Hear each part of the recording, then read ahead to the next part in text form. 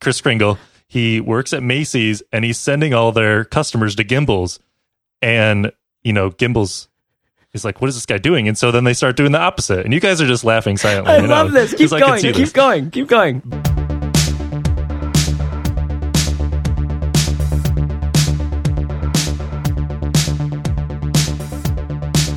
Hello, this is The Fizzle Show.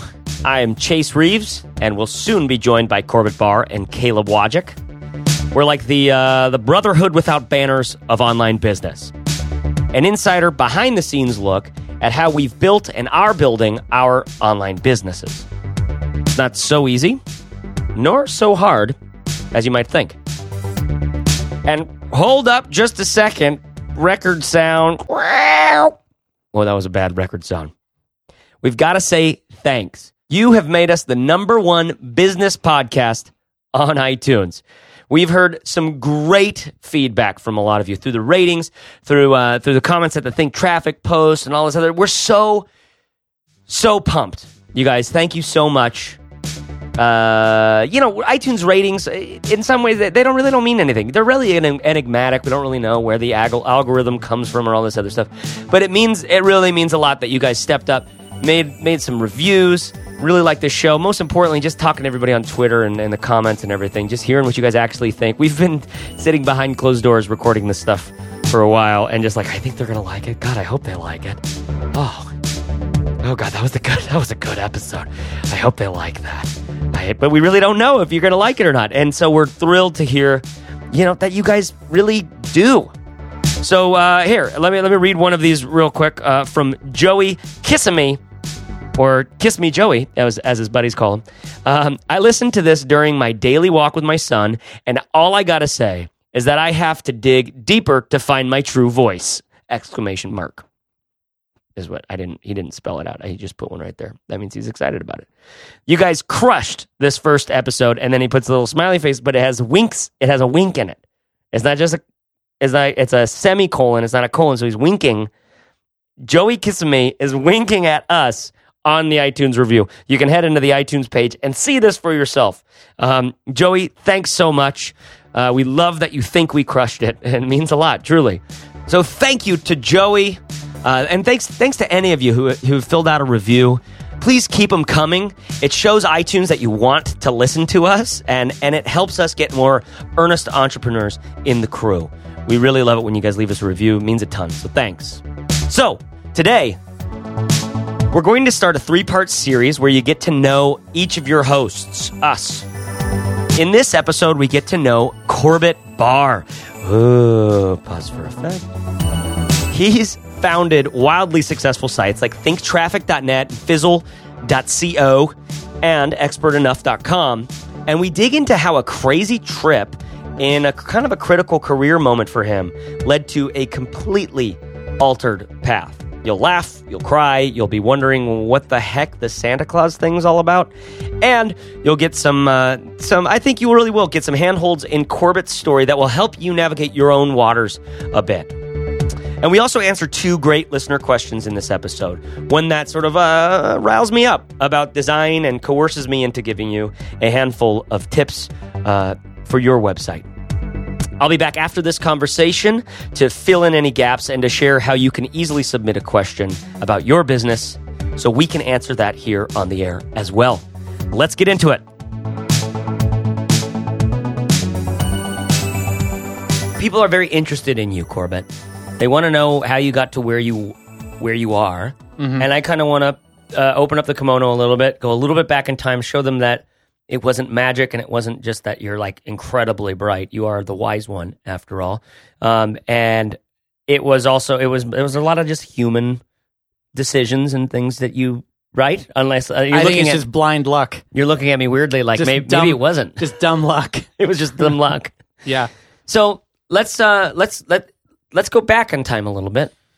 Yeah. So And what does that mean? Like where I am now? I mean, well, you want to? I know you were at. Yeah. Where does that mean? What does that mean about right now? You run a website called Think Traffic for the last how long? Well, now we run it, but yeah.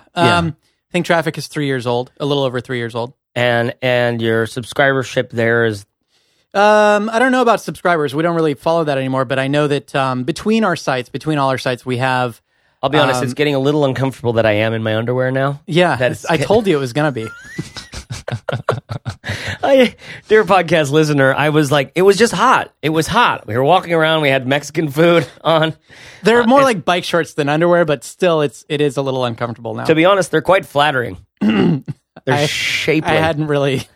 So going back noticed. to where you were, I just wanted to call attention to to make it easier for you to talk. You know what I mean? Thank you. Yeah. While you stare at me. and you know, we should. I think the theme of just laying everything out there. We should just, you know, it's not like we run some behemoth company that's super enviable. It's we do a thing like, you know, three guys. We like each other. We run a small online business that allows us a lot of freedom and flexibility to do what we want and to live where we want and to travel and all that kind of stuff. And I guess we can get into some of those details. But, you know, I've been on multiple sides of the fence. I was a consultant for a long time, Fortune 500 consultant. That's kind of where my career started. And I worked for big, huge companies like Allstate Insurance, you know, that level, like 100,000 person companies. And, you know, we were well-paid consultants, but at the end of the day, it felt like we were just helping some massive entity get like incrementally more efficient or something. And it didn't feel like we had any, you know, real impact. And also, I didn't give a shit at the end of the day, like really what we were doing there. Like I could care less if some behemoth gets a little bit more, you know, whatever. And so I guess, you know, that was a good learning experience. But it left me feeling unfulfilled and like I wanted to search for more. Mm-hmm. And so how did you even start with consulting? Did you go to school for business or did you go to school for tech or? Yeah, I went to school for business. It was just a management and communications degree, sort of basic Was thing. all of that consulting here in San Francisco, or you were in Seattle at first, right? No, I was in Portland when I joined that company. Oh, okay. That was in the year 2000, back when I guess I was like 7 years old then or something. Yeah, 7. You're this many. Yeah, I was this many. Hold up both hands. Yeah, I was in Portland at the time. So, but no, they sent me all over the country. I mean, I worked in Chicago and Houston and San Francisco and Seattle and Portland and different places. So you got to this point in that where you're like, I don't really give a shit about this. Yeah, well, I always kind of felt like that, but there were a lot of benefits, you know, so this is the kind of job where your parents are like, yeah, wow, nice job, son, you know, you got a good job, and your friends are like, you know, wow, he's successful, like, you know, in air quotes or whatever that means, the typical life, you know, default path, whatever that is. Yep. So I, you know, had a nice car, bought a condo, you know, had a good job, all that kind of stuff, but just, you know, the money, I guess, has to sustain you at that point because the work that you're doing isn't that interesting. So like the money and the status and all that stuff and the carrot that they dangle in front of you that one day you might be a partner in the firm and like you're supposed to have this magic, you know, life. But then you look at the partners and you realize they work harder than you do. They don't just travel to one city. They go to 2 or 3 in a week and they're gone 6 days from their family. Yeah. And sure, they make, you know, a metric butt ton of money, I guess. But it's I like that you made that translation for our Canadian listeners. Yeah, well, I'm always thinking about the is a metric butt ton. Don't get me grandstanding about how we should be on the metric system. It's just because the thing. So for all of our American listeners, that would be an imperial butt ton. But well, a cubic yard. And for our Hebrew listeners, it's 4 cubits of butt. There you go. So okay, so let's fast forward here a little bit. Okay, we're gonna hop over something. Okay, we're gonna hop over your startup that you started here with a partner. Okay, you learned a lot through that. Yeah. Okay, you did a sexy, you know, venture backed startup here for how many years? 3 years. 3 years, over 1 million users, registered users, over 1 million registered users. We raised $3 million in venture capital for that. Okay, one. And you're with a guy that for better or for worse, you guys had to part ways at some point, right? Yeah, well, I mean, honestly, it was like we spent 3 years building this company and didn't have revenue. We were sort of going for the home run style, you know. And now you see, like, well, Tumblr was acquired for $1 billion, and they don't have any revenue. Yeah. But you know, when the financial world collapsed in 2008, basically. It was just a really shitty time for me. So I spent 3 years building this thing, And the majority of that time, or not majority, but a big chunk of that time, I didn't earn a dime because we were, building a prototype, shopping around venture capitalists. Yeah. So eventually we raised VC. We raised $3 million. I had a co-founder. We built an office. We actually built an office, like in an office building, had it built out for us. Had 8 or 10 employees and a board of advisors, board of directors, all this kind of stuff, angel investors. And at the end of the day, I ended up feeling like I had less control over my life than I did when I was a consultant, which was crazy because I was, working for myself, self-employed. And also, I just realized I had jumped into a business that I didn't care about that much. My co-founder... it was an email type stuff, It was an email prioritization sort of startup. And my co-founder, it was sort of his pet project, his baby. Yeah. And we ended up, towards the end, just really disagreeing on the future of the company. So when we couldn't raise enough to keep the entire team together and it was really unfavorable terms, I decided to leave. And it was a really hard decision and it was kind of a dark time. I didn't know what to do next. And I was frankly really burned out from working so hard for a few years. Yeah. So I knew that I needed a break and that I wasn't ready to jump into something. So that's when in early 2009, my wife and I decided to take a sabbatical, something that we had never really had. Well, hold on. Because this was just heading into it was just turning into the perfect, interesting story. It was really bleak and dark. It was a very hard time. Yeah. And if this was a TV show, I'd be like, stay tuned to see what happens next. And then there'd be a clip of you and your wife riding topless in a Corvette convertible through Mexico. Yeah. How did he turn it all around? And after the break. And so, do you just want to? Let's just talk about something else for a while and leave them hanging. No, but the point being then you made it just a sabbatical. It's like a sabbatical is what a person in a tweed vest does for free time. Okay. So here's the thing. I had always romanticized about taking time off, traveling the world, and also about Mexico. Frankly, it's our closest neighbor, and we know nothing about it. And it's this place that seems like people can go to disappear, right? So we never had the guts to do that, to take time off. You mentioned, and we'll get into this tomorrow, but you talk about, you traveled a lot for a good chunk of your early adulthood, and I never did that, right? I worked full-time through college, spent 5 years in college, and just never took a more than a week off for a solid 15 years or so. And so when you're stepping away from this company, it's such a bummer. You had something in the bank, probably not a whole lot, but enough to go hey, let's go take some time off. And you decided with the wife to, let's not call it a sabbatical. You went on a radical, extreme, life-altering vacation that put all of the perspective where it needed to be. Well, and I didn't know that was going to happen. I mean, it was just kind of out of necessity, out of necessity that I had to take time off. It was sort of out of necessity that we went to Mexico where our dollar would stretch further. Yeah. And I had never had the guts to do that, never had the right frame of mind to do it, and now I kind of had to. Let's talk about the guts. Let's talk about the guts that it took, because I think a lot of people have that dream. Shoot, dude, I know a lot of shoot, dude. What am I? Stuff Christians say.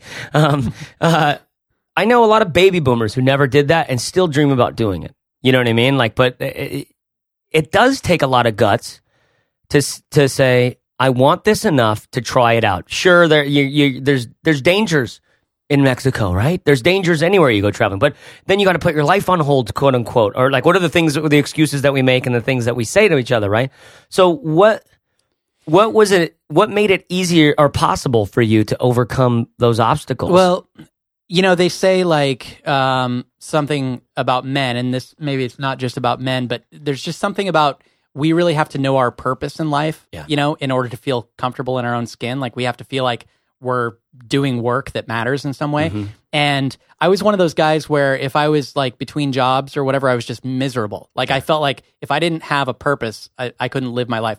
So there was never a time in my life where I could take 6 months off and feel okay about it.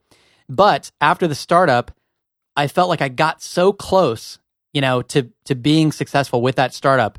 I could see exactly what happened and what went wrong and how I was going to do it again. Yeah. So I knew that there was that to go back to. And I also knew that I had done the startup and sort of leapt without a safety net and everything worked out.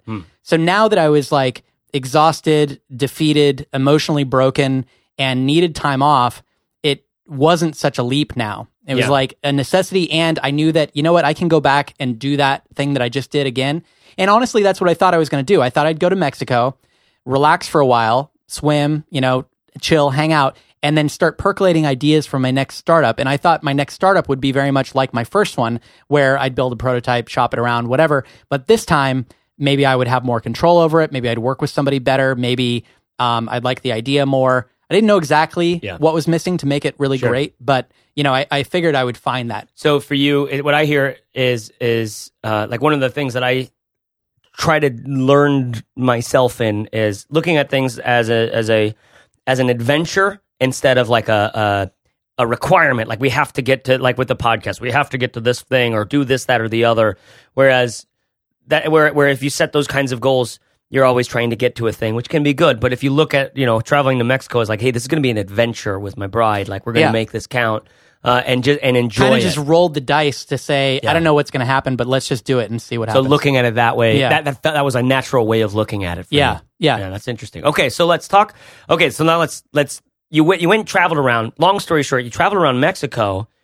And you started to get some perspective on, like you just said, you thought you'd just, spend a little time down there, come back, land in another startup, maybe start your own, do something. You knew, had some connections and some people's now. You knew what it's like to do a business. Yeah. And what did you end up doing? Well, okay, so we go to Mexico, and first of all, the trip was supposed to be around 6 months or so, but it was kind of open, and it ended up being about 8 months or so. That's a long time. Yeah, and it was a road trip, so we drove all of Mexico, and we had been to Mexico twice, but only to like Cabo and Puerto Vallarta and in the tourist areas. Mm-hmm. So this time we drove, and I remember Jesse and I, my wife and I, when we were at the gas station in Arizona, like a mile from the border about to cross, we had this moment of panic. Yeah. Like we sat there in the car, like I remember like almost shaking, thinking like, holy shit, we're about to drive into this other country. We've never, like, we don't know what's going to happen on the other side of the border. And there's all these scary stories about Mexico. Yeah. And we really sat there for a minute like, oh my God, we're about to do this. It was like jumping off a cliff,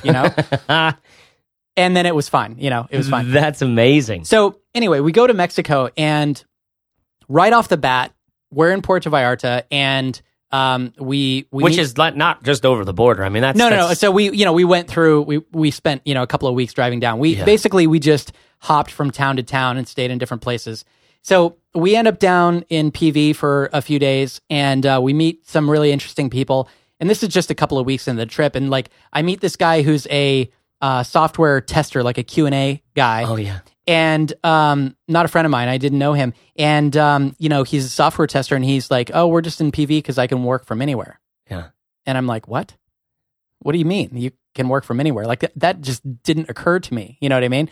So we meet this guy, and then, we keep traveling, and I keep meeting more and more people who just sort of took a dramatically different turn in life and decided that they're going to spend time traveling every year or working while they're traveling, or some people just took time off and lived in a foreign country every year. And they weren't rich, they weren't retired, but they somehow figured out a way to live in another country for months at a time, sometimes, every year. And this was like, it hit me over the face, because I thought that either you climbed the corporate ladder and you tried to retire early in your 50s or something, and then you traveled, or you were an entrepreneur and you tried to make millions so that you could do what you wanted to do early. Mm-hmm. And it just didn't dawn on me that like you could bend your career to work around your life instead of trying to get rich or retire before you could live your life. Yeah. So I started blogging basically on a whim about 2 months into this trip for a few reasons. One, just to kind of tell these stories of these people that we were meeting, because they were so interesting to me. And you've met some of these people now, Chase, that that we know, people that are either young or some are a little bit older, but they all have something in common, which is they just decided to start living their life now and stop waiting for everything to line up with their career or whatever. Yeah. And so I started blogging for that reason. I also started blogging because I wanted to ask myself questions out loud about career and life and how the two integrate, and what I really wanted from my life. Yeah. Because, how old were you at this time? So this was in early 2009, so I guess I was 32. Okay. So you're already, I mean, you're asking some pretty serious, like existential kind of questions. Yeah, for a 32-year-old. Well, and the reason was, like I said, so I graduated high school. I started working full time the summer after high school and never looked back. So I spent like 14 years or so basically jumping from one career opportunity to the next, keeping my head down and never thinking about who I was or what I wanted. I just accepted the societal goals that are imposed on everyone, which is get a good job, make a lot of money, be successful by societal standards. Yeah. I just absorbed those goals as my own because I didn't have my own game plan to begin with. Mm-hmm. So I just accepted the default, and it turned out that the default wasn't exactly right for me. Yeah. I never really felt settled. I never really cared about what I was doing. So on this trip, I wanted to start asking myself those questions, like, why does everyone live the same kind of life? And why are these other people living this alternative that I've never heard of and that most people have never heard of? Yeah. You think, like, most of the time, like, and in fact, today, now when we meet people and we tell them that we live in Mexico every winter or whatever, and they say, oh, it must be nice. I wish I could do that. Yeah. Well, you can do that. There's nothing holding you back. You could leave right now and move to Mexico. Everything that you think is holding you back is in your mind, whether it be your kids or your job or your mortgage or whatever. All of those obstacles can be overcome and you can live the life, whatever you want to do. Yeah. It's just a matter of like giving some things up and also going through some struggle. It's a matter of how bad do you want it. Exactly. That's what I see you guys doing is saying, we want this. We're going to do it. We drove all the way to Arizona and you're having that oh shit moment. You know what I mean? And then you push through and you land on the other side. Not only do you find your place at the border in Arizona, but then you find yourself with enough chutzpah and guts to like push through it and go to the other side.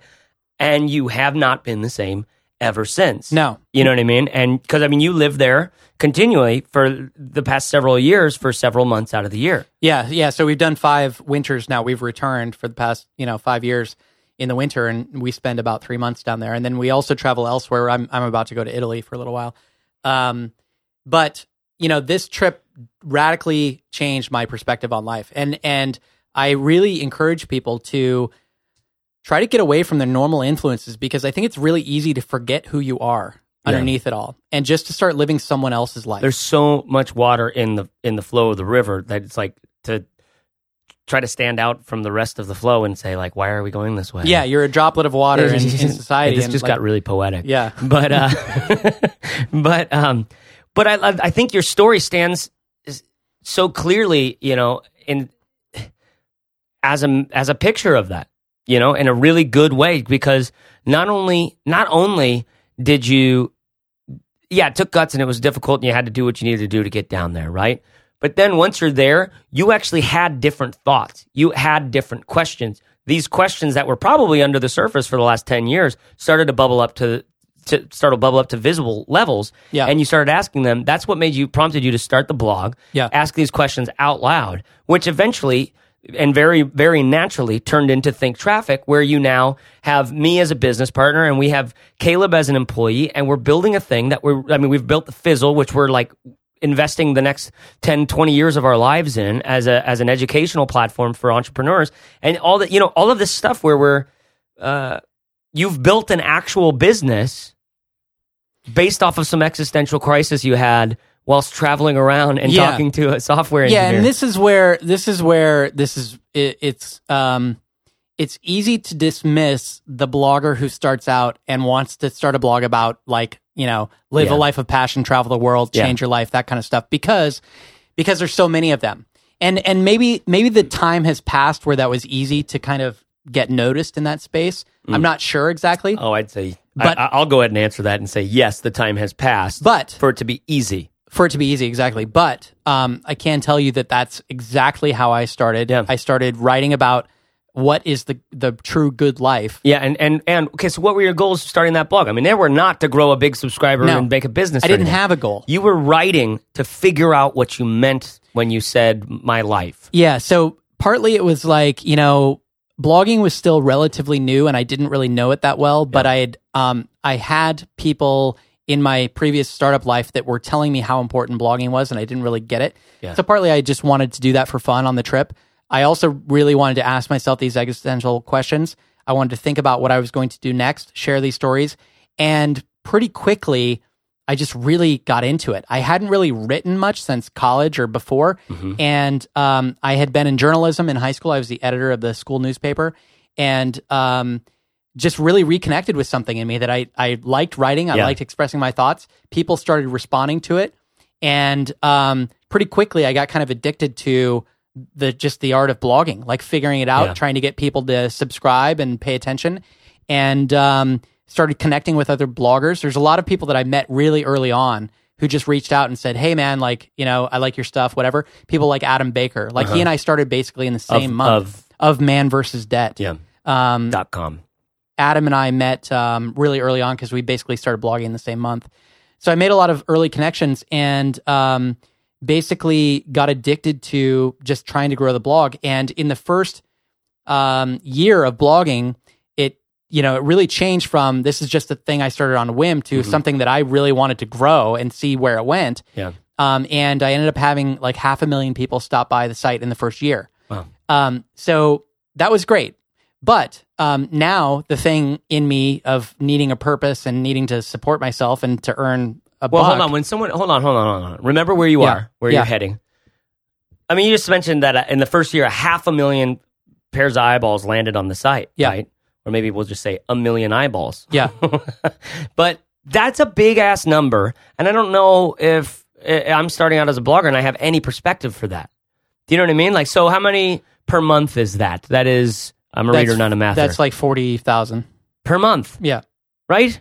Yep. That's a lot. Yeah. I mean, it started out with. I have a very little blog and I get, 5,000 visitors a month, which is like pretty common for people to be right around that. Either 400 a month to 5,000. And these are just visitors. These are not, qualified quote unquote, leads or whatever, but just people who land on there from whatever SEO thing, right? And so maybe I'm making much ado about nothing here, a mountain out of molehill, but the point still stands. That's a lot of traffic and a lot of people in that first year. Yeah. So it sounded like you were asking questions and writing about them in ways that kind of was hitting a nerve for people. And I started hustling. I started reaching out to other bloggers. I started organizing projects among bloggers that were all talking about the similar sort of topic. Like, so at the time, this concept, so I started blogging. I had never read the 4-Hour Workweek. Yeah. I didn't have this concept of lifestyle design in my head, but within, the first couple of weeks of blogging, people started writing me, you should check out Tim Ferriss, 4-Hour Workweek. You should check out this, that.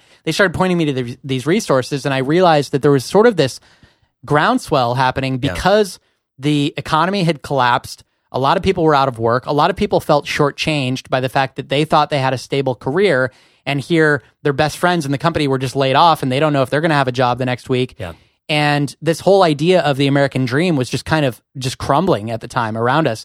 So there was all this interest in, sticking up for yourself, building your own thing, and also living a life of leisure now, because this mythical retirement thing doesn't really exist anymore.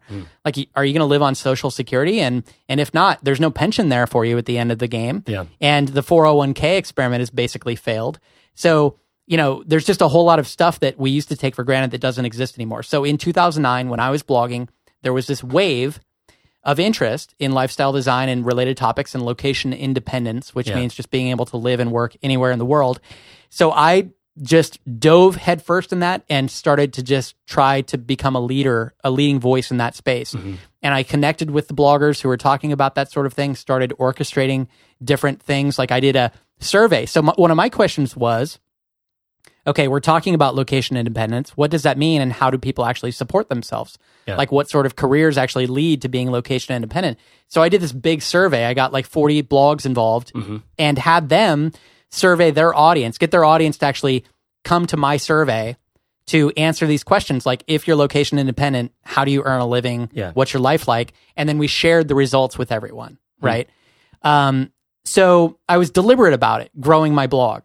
And, as a result, I had 500,000 people stop by or whatever. But towards the end of that first year, I started thinking, how am I going to turn this into a business? What sort of, how am I going to make this like you have 500,000 people to your site and probably no money. And I don't know. Yeah, I don't know what that was. It that you guys were running out of savings, or you just kind of. Well, yeah. Eventually we would have been standing with a little tin cup on the sidewalk.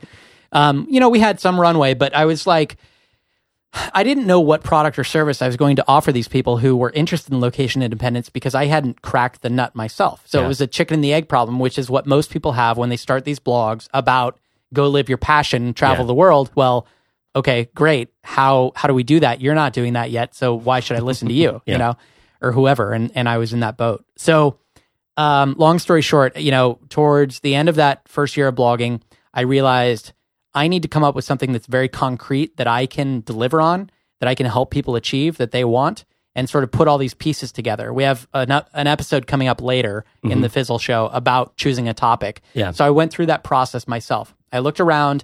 I saw that I had success building a blog audience, and I knew tons and tons of bloggers who struggled to get 1,000 people to their site a month, let alone 40,000. Yeah.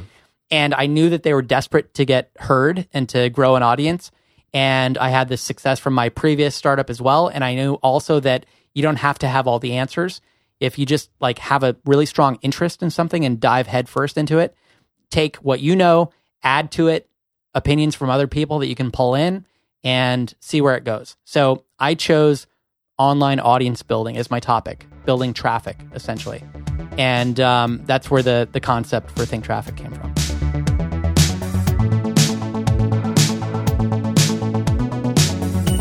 Okay, so let's switch gears. I feel like that's a good spot to sort of we'll do part 2. Maybe do part 2 then later. We'll do 3 and 4. Because we do have that a whole longer interview with you within Fizzle, where you can see your very dark and stylish jeans, and your very bright and green eyes, which I get to stare into every time we record this podcast. I fall deeper in love with you. It's just a love fest. It doesn't even have anything to do with the fact that I'm in my underwear. But let's switch gears and let's answer let's take some listener questions from the audience. Caleb, you got some ready? Yep. So this one comes from Dave Stewart Jr., who runs teachingthecore.com. Let's take a listen. Hey guys, this is Dave at teachingthecore.com. Got a year-old blog that's been gaining traction in a public education niche. The content's getting good feedback. The USP that I learned from you guys is connecting with people, and I've got a few income streams coming into the blog that are nicely supplementing my teacher salary. Those streams are Amazon affiliate sales, one private advertising contract, and consulting gigs. It's earned about $5,900 in its first year, and I think it's possible to vastly improve on that in the year to come. I guess it's also relevant to note that I've been a reader of Think Traffic for quite a while, and I'm a little different from a lot of your readers in that I actually love my 7 to 5 job of teaching. I wouldn't change it for the world, and yet I do want to increase my impact professionally and my income for my family, both of which the blog allows me to do. So here's my burning question right now that I'll throw at you guys. The blog's design is pretty amateur, although I would say that if you compare it to other teacher-run edu blogs inside of the niche, it's probably mid to upper tier in terms of design quality. But I don't want to be mid-tier. I want to set the bar for the niche. However, I don't have the income to hire a rock star designer to come in and make it happen, at least not yet. And just as a side note, I do have an intellectual crush on Chase Reeves. Everything he designs is amazing. So here's my question, and I think it will apply to other listeners. What advice do you have for blogs that are making a few thousand a year, feel like they're ready for a design overhaul, but don't have the cash to hire someone awesome? I'm looking for anything at all that you guys have to share. Thanks a lot. Rock on. Oh, that's a very sweet question. Thank you for bringing that one to our attention. And for having a crush on you, Chase. Oh, that's cool. I hear a lot from people who think that they're not successful because of the design of their site. Mm-hmm. And I feel like in some ways that's a little bit of a scapegoat. Yeah, good design helps you stand out from the crowd. It helps you feel a lot more trustworthy. But the best part about, we just did a big overhaul of Smart Passive Income, Pat Flynn's site, and Nerd Fitness. We did both those sites in 2 weeks. And just because they're friends, and this is what I really love to do in some ways. But God, I'll be damned if that's not one of the hardest things to do, to lock into a site like Smart Passive Income and see how this thing's been Frankensteined together over the years. You know what I mean? And Pat has a massive audience there, just as does Steve at Nerd Fitness. Two massive, huge audiences. You know what I mean? And the sites are just Frankenstein together over time, and they don't look horrible. I mean, I always thought Smart Passive Income had this really weird like vibe to me in the design. But if you sat around and read any one single paragraph, you'd get Pat's tone of voice, and you'd get where his perspective's coming from, and you'd be hooked. You just love the guy, right? So the biggest element of his design is his voice. Exactly. So, I mean, these are some massive sites that did not have big, massive, amazing designs that stands out from the crowd. You know, what stood out from the crowd is their work ethic, their tone, their point of view, and I mean, part of me wants to say their professionalism, and other part of me wants to say the fact that they're an expert in their thing. But whatever it ends up being, you know, Steve is an expert in pull-ups. All right. Does that make you listen to him about how to do a pull-up? You probably know how to do a pull-up. What you need is someone who can get you encouraged enough to do a pull-up. You know what I mean? Someone that makes you think about it in a way that's like, all right, maybe I could go try to do some of those. Yeah, but so you're leaping from Pat Flynn to Pat Flynn's new design, and here we are, you know, talking about someone who's making a handful of bucks a year. So put yourself back in the shoes of, you're not Chase Reeves. You don't know how to do design. Yeah. Like, I'm thinking back to when I first started, and it's like, what's WordPress and how do I get a theme up? And then you put your theme up and it looks kind of janky.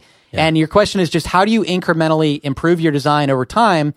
Until you maybe can work with a designer, because Steve and Pat both had sites that were done by designers that they paid for prior to this even. So what I was getting at with that, and thank you for bringing me back on topic, is that first of all, I think the design as an excuse is a bit of an excuse for not quote unquote success, is a bit of a scapegoat, or at least not that it's not the problem, but just that like everybody, it's not the solution either. Yeah. A lot of people think that that's a problem when it really isn't. Yeah.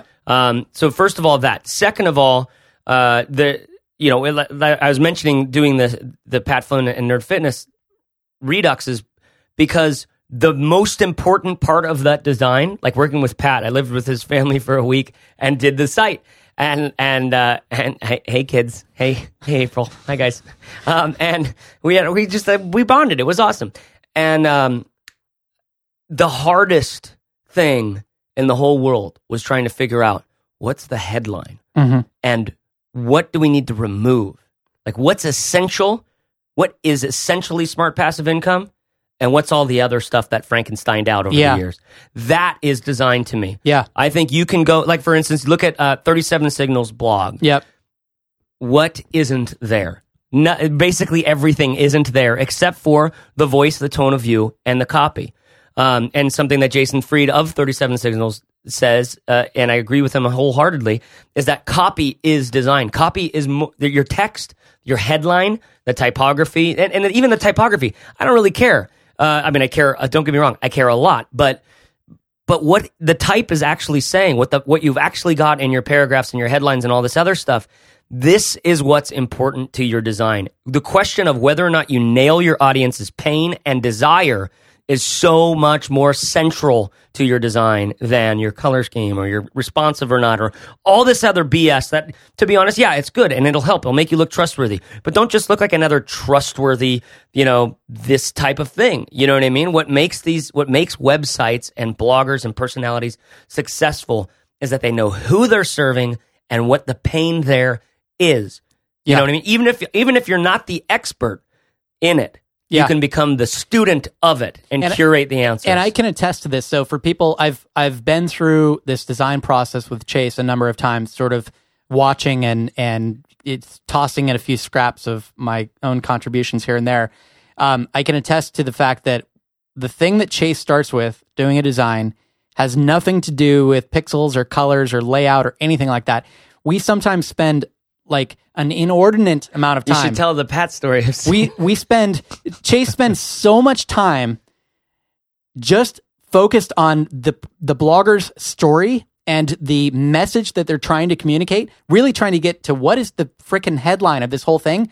He spends so much creative energy on that Chase has made himself sick numerous times because of all the mental energy expended on just just sitting around in a room asking someone like, what is your site about and why does it matter? I was so excited to hang out with Pat because I'd never had any real quality time with him. And about a year ago, Corbett and I went down there to start this process where we were just whiteboarding. We spent a day, rented a co-working space, whiteboarded out, okay, who is Pat Flynn? What's the story here? What's the, I can't not internalize that drama, you know what I mean? So I'm trying to find out what the story is, what the arc of this thing is, what the headline is, and we're just bashing our brains against the wall, trying to figure it out in some ways. Okay, we work till, we have a late lunch, we work till 4 or something, and all right, let's go get cleaned up and go get some food. We go to some Brazilian barbecue place. I got to know every single bite very well as it came up again afterwards in the hotel room. And I got super sick because I think my body was already fighting something and I was just exhausted and it was like almost a traumatic experience. So don't necessarily take Chase's design process totally to heart, but you don't need to get sick. But the point is, I think like what you guys see, this is sort of related to how you can watch someone else's tactics and not understand the strategy that went into creating those tactics. In the case of design, really good designers spend so much time on the story and the headline and the text and the typography and all that kind of stuff. And then eventually they get to the colors and whatever. But usually the job is just to get out of the way of the message. Yeah, and I'll give you a handful of very tangible tips real quick, okay? First of all, just what we've just mentioned there. It's who you are in this space that matters a whole lot more than what your colors are or what your site looks like. You know what I mean? So the headline, the story, when I say headline, I mean like, okay, a great site to look at is socialtriggers.com. Just black text, black Georgia 16-point font on a white background. Absolutely nothing to it. Right? What does he do? He has a headline there and some bullet points right on the very homepage that he gets to. And what does he do next? Okay, that's the first one. Just figure out who you are. Number 2, you don't have to nail it on the first try. Test it out. Okay? Think of every little piece of your design as something to be tested and start with that feature box headline, your homepage sort of, this is who I am, subscribe here if you want to be a part of what we're doing, right? So test things out because that takes the pressure off. All right. Number 3, once you figure out who you are and you've done some testing to figure out what message lands best, the role of design is to don't fuck it up, basically. The role of design is you don't mess up the business direction and proposition of the site.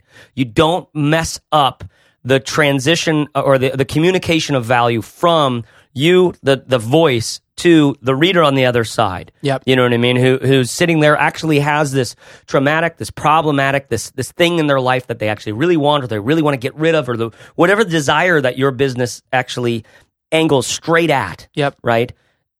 They need to connect with what you've got. Yep. That would be maybe the fourth part though. Yeah, and honestly, I feel like people could benefit, like if you're going to do your own design. So this is the question. Do you do your own design? Do you use a theme? Do you work with a designer? And a lot of times it comes down to time and money.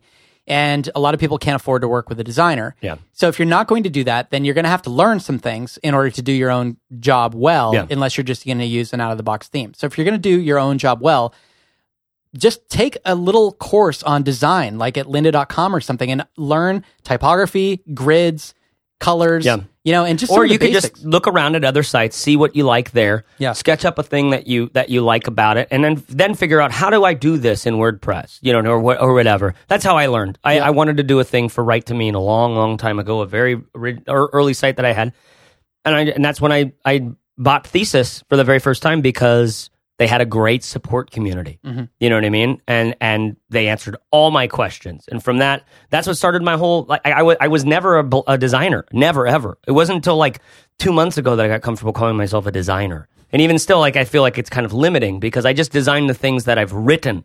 You know what I mean? Yeah. But then, so I have 2 more tips. One, the second to last being, use pictures of yourself if you can. Because if you have nothing on your site, when I land there and it's a big picture of you, and you nail that freaking headline to where it's like, I don't know, maybe you're in our space where it's like, hey, everybody out there is going to try to sleaze you into being this kind of blogger.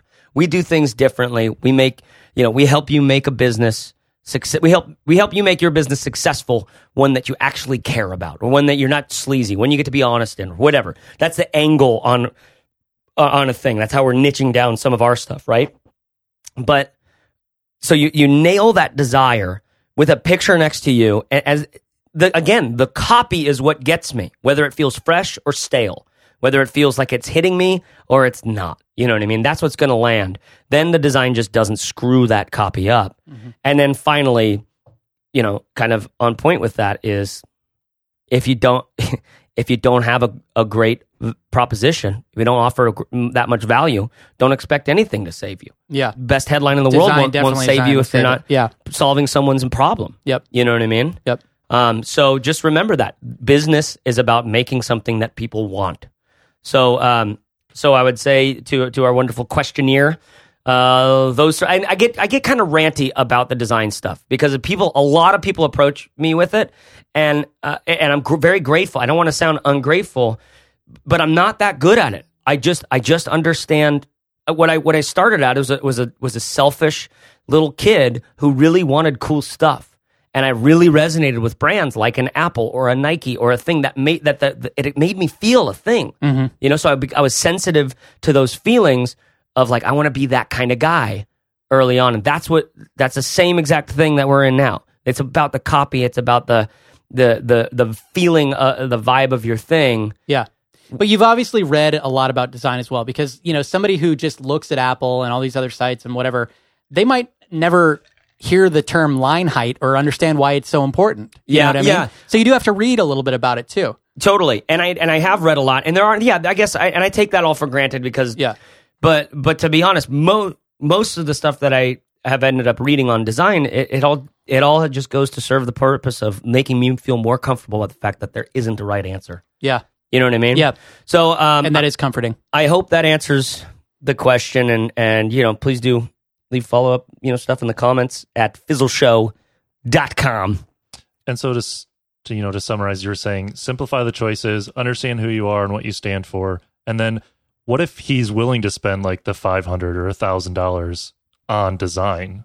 What do you recommend then if he's not willing to do it himself or it's been piecemeal to this point? We've had nothing but bad experiences, to be honest, with just a handful of the web design. It's hard to find good designer and WP devs that don't end up, costing you money or dragging things out. And it really is a hard go of it right now for some reason. And to be honest, we're not working with a lot of people. We're working with just a handful, and it's just been, some. Well, I've coached some people who have used designers that were in that $500 to $1,000 range, and some of them have come out with decent results, much better than they could have done on their own. Yeah. Because in order to learn, you find this second nature, like diving into WordPress, understanding PHP and CSS and HTML and all this stuff. Yeah. A lot of people don't have the time or just the mental capacity for it. And it can help to work with a designer, even if they're going to be slow and maybe not perfect or whatever. There are designers out there, and there are even sites like 99 Designs and stuff like that where you can get competitive bids. It's just a realistic question. Like, do I want to put in all this time and energy to learn how to do a good design, or should I work with someone? And for a lot of people, the answer is going to be working with someone. I'll tell you what is not broken. That WordPress default 2012, whatever, is that what it's called? 2012 theme? I don't know if there's a 2013. Or whatever. Like 2012, that with a custom header image of you or, whatever, something that makes it feel fresh and a good headline, that isn't broken. Not at all. You know what I mean? Yeah, I was just going to say, find a responsive, good-looking, clean theme that's under $100, and I would totally spend the rest of the money on a good logo. To be honest, I am, quote unquote, one of the responsive guys, but I would even take responsive off of that critical list. Yeah, because whatever's easiest. What matters more than anything else is just like what mattered most with Pat is you writing that frickin' content every single week or whatever day, whatever your goal is for writing that stuff. And let's put it this way, Caleb and I built this blog called Expert Enough, and it's completely on an unrelated topic. We threw up a Woo themes on there that was like, $50 or something, and we have 40,000 people a month coming to that site now. Yeah. So the content is what matters. The headline is what matters. The content really does matter. The headline matters. The design, just don't screw it up. And again, I guess another little option to get out of the WordPress world is something that I've become a big fan of is Squarespace. You want to tell me about Squarespace? Yeah, I want to tell you about Squarespace. We can't really use that Fizzler discount outside of Fizzler. We should not. We shouldn't. No. If you're a Fizzler, there is a discount for Squarespace. Squarespace is it's like a WordPress, but like 80, maybe 90 times easier. It's pretty easy. You just sign up there. It's and they have affordable, some really great looking themes. really beautiful stuff. It's exactly what I would tell everybody who's like, I'm not technical. I don't want to learn about WordPress or server or any of this other bullcrap. I want to make something I care about. I want to write about X, Y, or Z. Like when my wife starts up this Natural Mama blog that we're going to start up, we'll probably do it on Squarespace. Right. Because it's just easy for her to jump on. It's got an iPhone and do all this other stuff. They're not paying for us to talk about them. But I don't want the design to be a barrier. Right. And companies like that and Woo themes and DIY themes and all this other stuff. Even Tumblr can be easier. Absolutely. So there's some gorgeous themes. It's very easy to put stuff out there. Now, the challenge is you don't want to look generic. We're really talking a lot about this question, but I think it's something that a lot of people, we hear a lot about this question. Yeah. But the point being, listen, your design is important. It helps you feel trustworthy and fresh and interesting in a world full of noise. However, do not be the kind of person that allows your design to hold you back. Don't think that you're not successful or you could be more successful if you had a better design. If you did like a social triggers type thing where it was black text on white background, that's pretty damn good. Yeah. You know what I mean? So long as that headline, that the angle of the site, your mission on the earth, like your perspective and point of view, and the problem that you're leaning into solving is something that people want. Is something not that everybody wants. Is something that like we keep coming back to nerd fitness, a nerd who wants to be fit, right? Something that person wants. Yeah. Or a mom who's pregnant and scared to death about labor. You know what I mean? Something that person wants. Design is yet another multiplier. Design is a multiplier on the quality of your idea. And if your idea is worthless, your design's not going to fix that. And that is a foreshadowing of our choosing and vetting your business idea episode. There you go. Which will be airing probably next week. I think it's one of the first ones that we do. Is it? I think so. So you're the schedule wrangler. Yeah. So you have that to look forward to. It's good. All right. Do we have another question, Corbett? Caleb? Who are you? I'm sorry. Anyone? I feel like I'm Jeffrey, get over Jeffrey. Don't do that. But Dad, I'm Jesus Christ. No, that's funny. This question actually comes from Jeff. Really? So there you go. Oh, Jeffrey. I thought you were going to say it was from Bill Cosby. All right, so let's take a listen to this question from Jeff. Hey guys, it's Jeff from San Francisco. Love the blog. My question is about acknowledgement of competitors. In my day job in the media space, we tend to view the market as kind of a zero-sum thing where if I spend 5 minutes listening to your podcast, I can't be listening to anybody else's podcast, so we don't mention competition. But I notice in the online marketing space, which you guys participate in, there's really much more of an acknowledgement and link sharing and back and forth, and everybody talks about each other. And I'm just curious about if that's generally a good idea for pretty much any industry, or is that just kind of an exclusive to the internet marketing space, online business thing? All right, thanks, guys. Appreciate it. So, I mean, something that we talk about, again, in the choosing your topic, one of the criteria for me is always, do I want to be in this space with the competitors, or are they a-holes that I don't want to deal with? You know what I mean? So if you're in a space where you feel like you're afraid of your competitors and they feel like assholes, then maybe you're not in the right space to begin with. I have come around on this a lot in the past few years. Like my old idea of business was that competitors were people to keep a firewall between and to really try to wish them harm, basically. And now I feel like there is no competition because everyone that I get to know in our space, who I agree with, the way that they do business, that's an ally and a partner. Yeah. And we all are looking for ways to differentiate our business, or you should be. Yeah. And so, sometimes maybe someone, a potential customer of ours, will just be better served by someone else. Yeah. And so if I talk about them and I really believe that they're doing something else in particular better than we're doing, then it's my job. If I really care about my customer and want to serve them, then it's my job to point them in the right direction of a good resource, as opposed to trying to shoehorn them in to our solution, which might not be right for them. And then when you're online, the side benefit of that is that if the people that you refer your customers to hear about that and they appreciate it, then they're likely to reciprocate and also talk about you. So the thing that we've seen is that everyone that we're friends with who, you could consider a competitor actually sends us far more business than we lose by having that relationship. Sure. So to me, there is no competition. And to be clear, you're not sending links out to douchebags.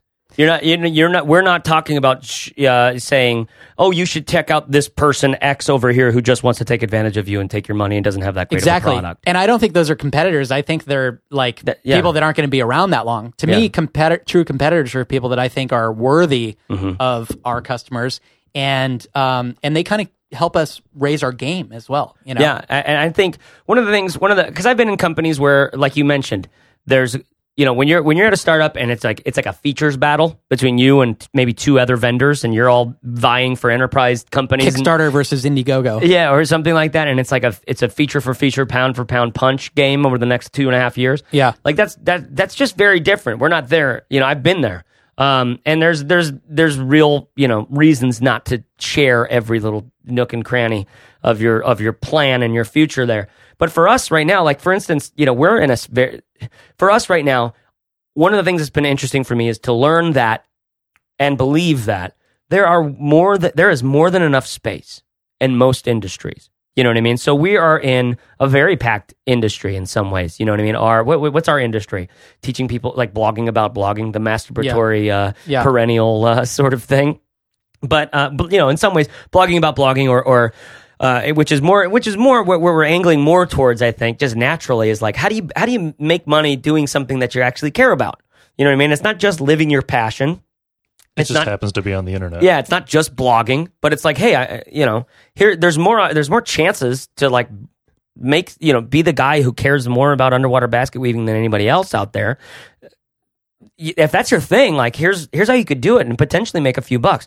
Dream of dreams is you get to supplement your income doing this. You know what I mean? And pay for your kids' gluten-free crackers based on underwater basket weaving education. Yep. You know what I mean? But in any space like that, there's going to be competitors, and there's going to be some people who kind of rise up to the top, right? Yep. And so, and in most cases, if you look at the design world, if you look at the blogging world, if you look at the underwater basket weaving world, there's a group of people who are kind of at the top of their game, and they all know each other, and a lot of times they like each other, and they look out for one another. And so I would rather be part of that group and lift them all up, and hopefully they lift me up, as opposed to trying to, put people down. Yeah, and and Caleb, I want you to jump in here for a second. But, we've made good friends in this space, even though it's a crowded market. Like Pat Flynn, Eric Halpern, Chris Gilbo, all these guys have become like people we care about and we have relationships with, just because that happened it's all happening for me by proxy, by being next to you. You know what I mean?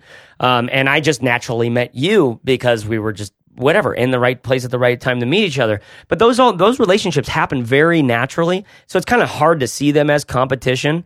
And like I said, there's plenty of room in this space, at least, for that. And I think in most others, and this is something that you'll hear podcasters talk a lot about, is like, hey, do you see these guys? Like Michael Wolff has this Next Market podcast that I just think is awesome about where's podcasting going and all this other stuff. And he interviews all these great people, and every one of them mentions, when he asks, like, are there competitors, or like, well, how do you look at this? He's like, no, it's just these are people who got into podcasting because they cared about sharing this thing enough. And they had access to the equipment or whatever, and it ended up just being this crew of generally kind, cool people. Yeah. You know what I mean? It's sort of like, it might be a little precious at this point, and who knows if the sharks come out like later. I think as it, is reaching critical mass now, it's happening more and more. But I always look at competition. I always study them from a design perspective and a copywriting perspective, and like saying, they're focusing an awful lot on X or on Y. Maybe we should do that. No, that doesn't really feel like us. We could go this way or that. You know what I mean? So sometimes, and we're all kind of building on each other that way. We all look at each other. Yeah.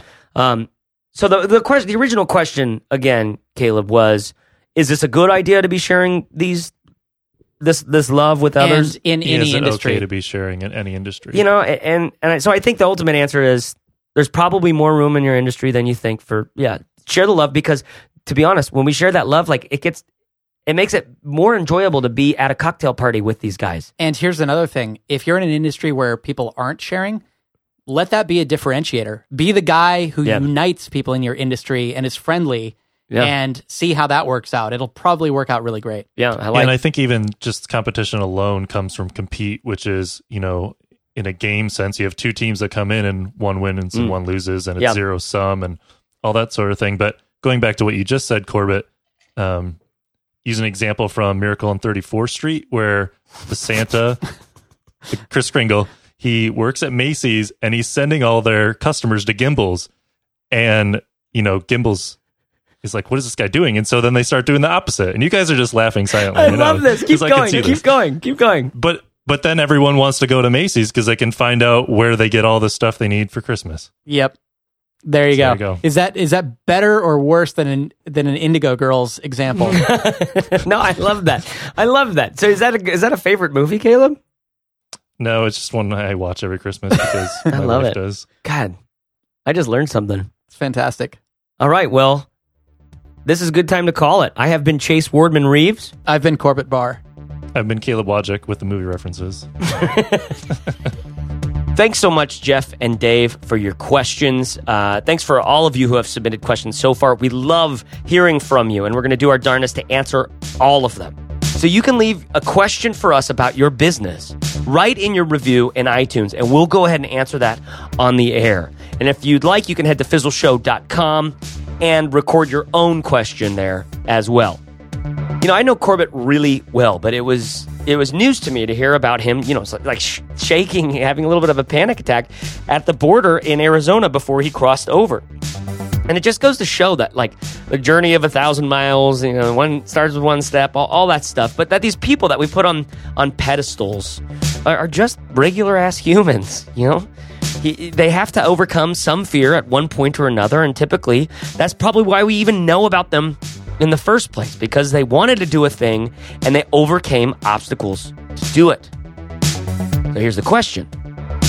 What's your equivalent dream that you're sort of not doing? For Corbett, it was going to Mexico with his wife. It changed his whole deal. Changed his whole perspective and outlook and direction in life.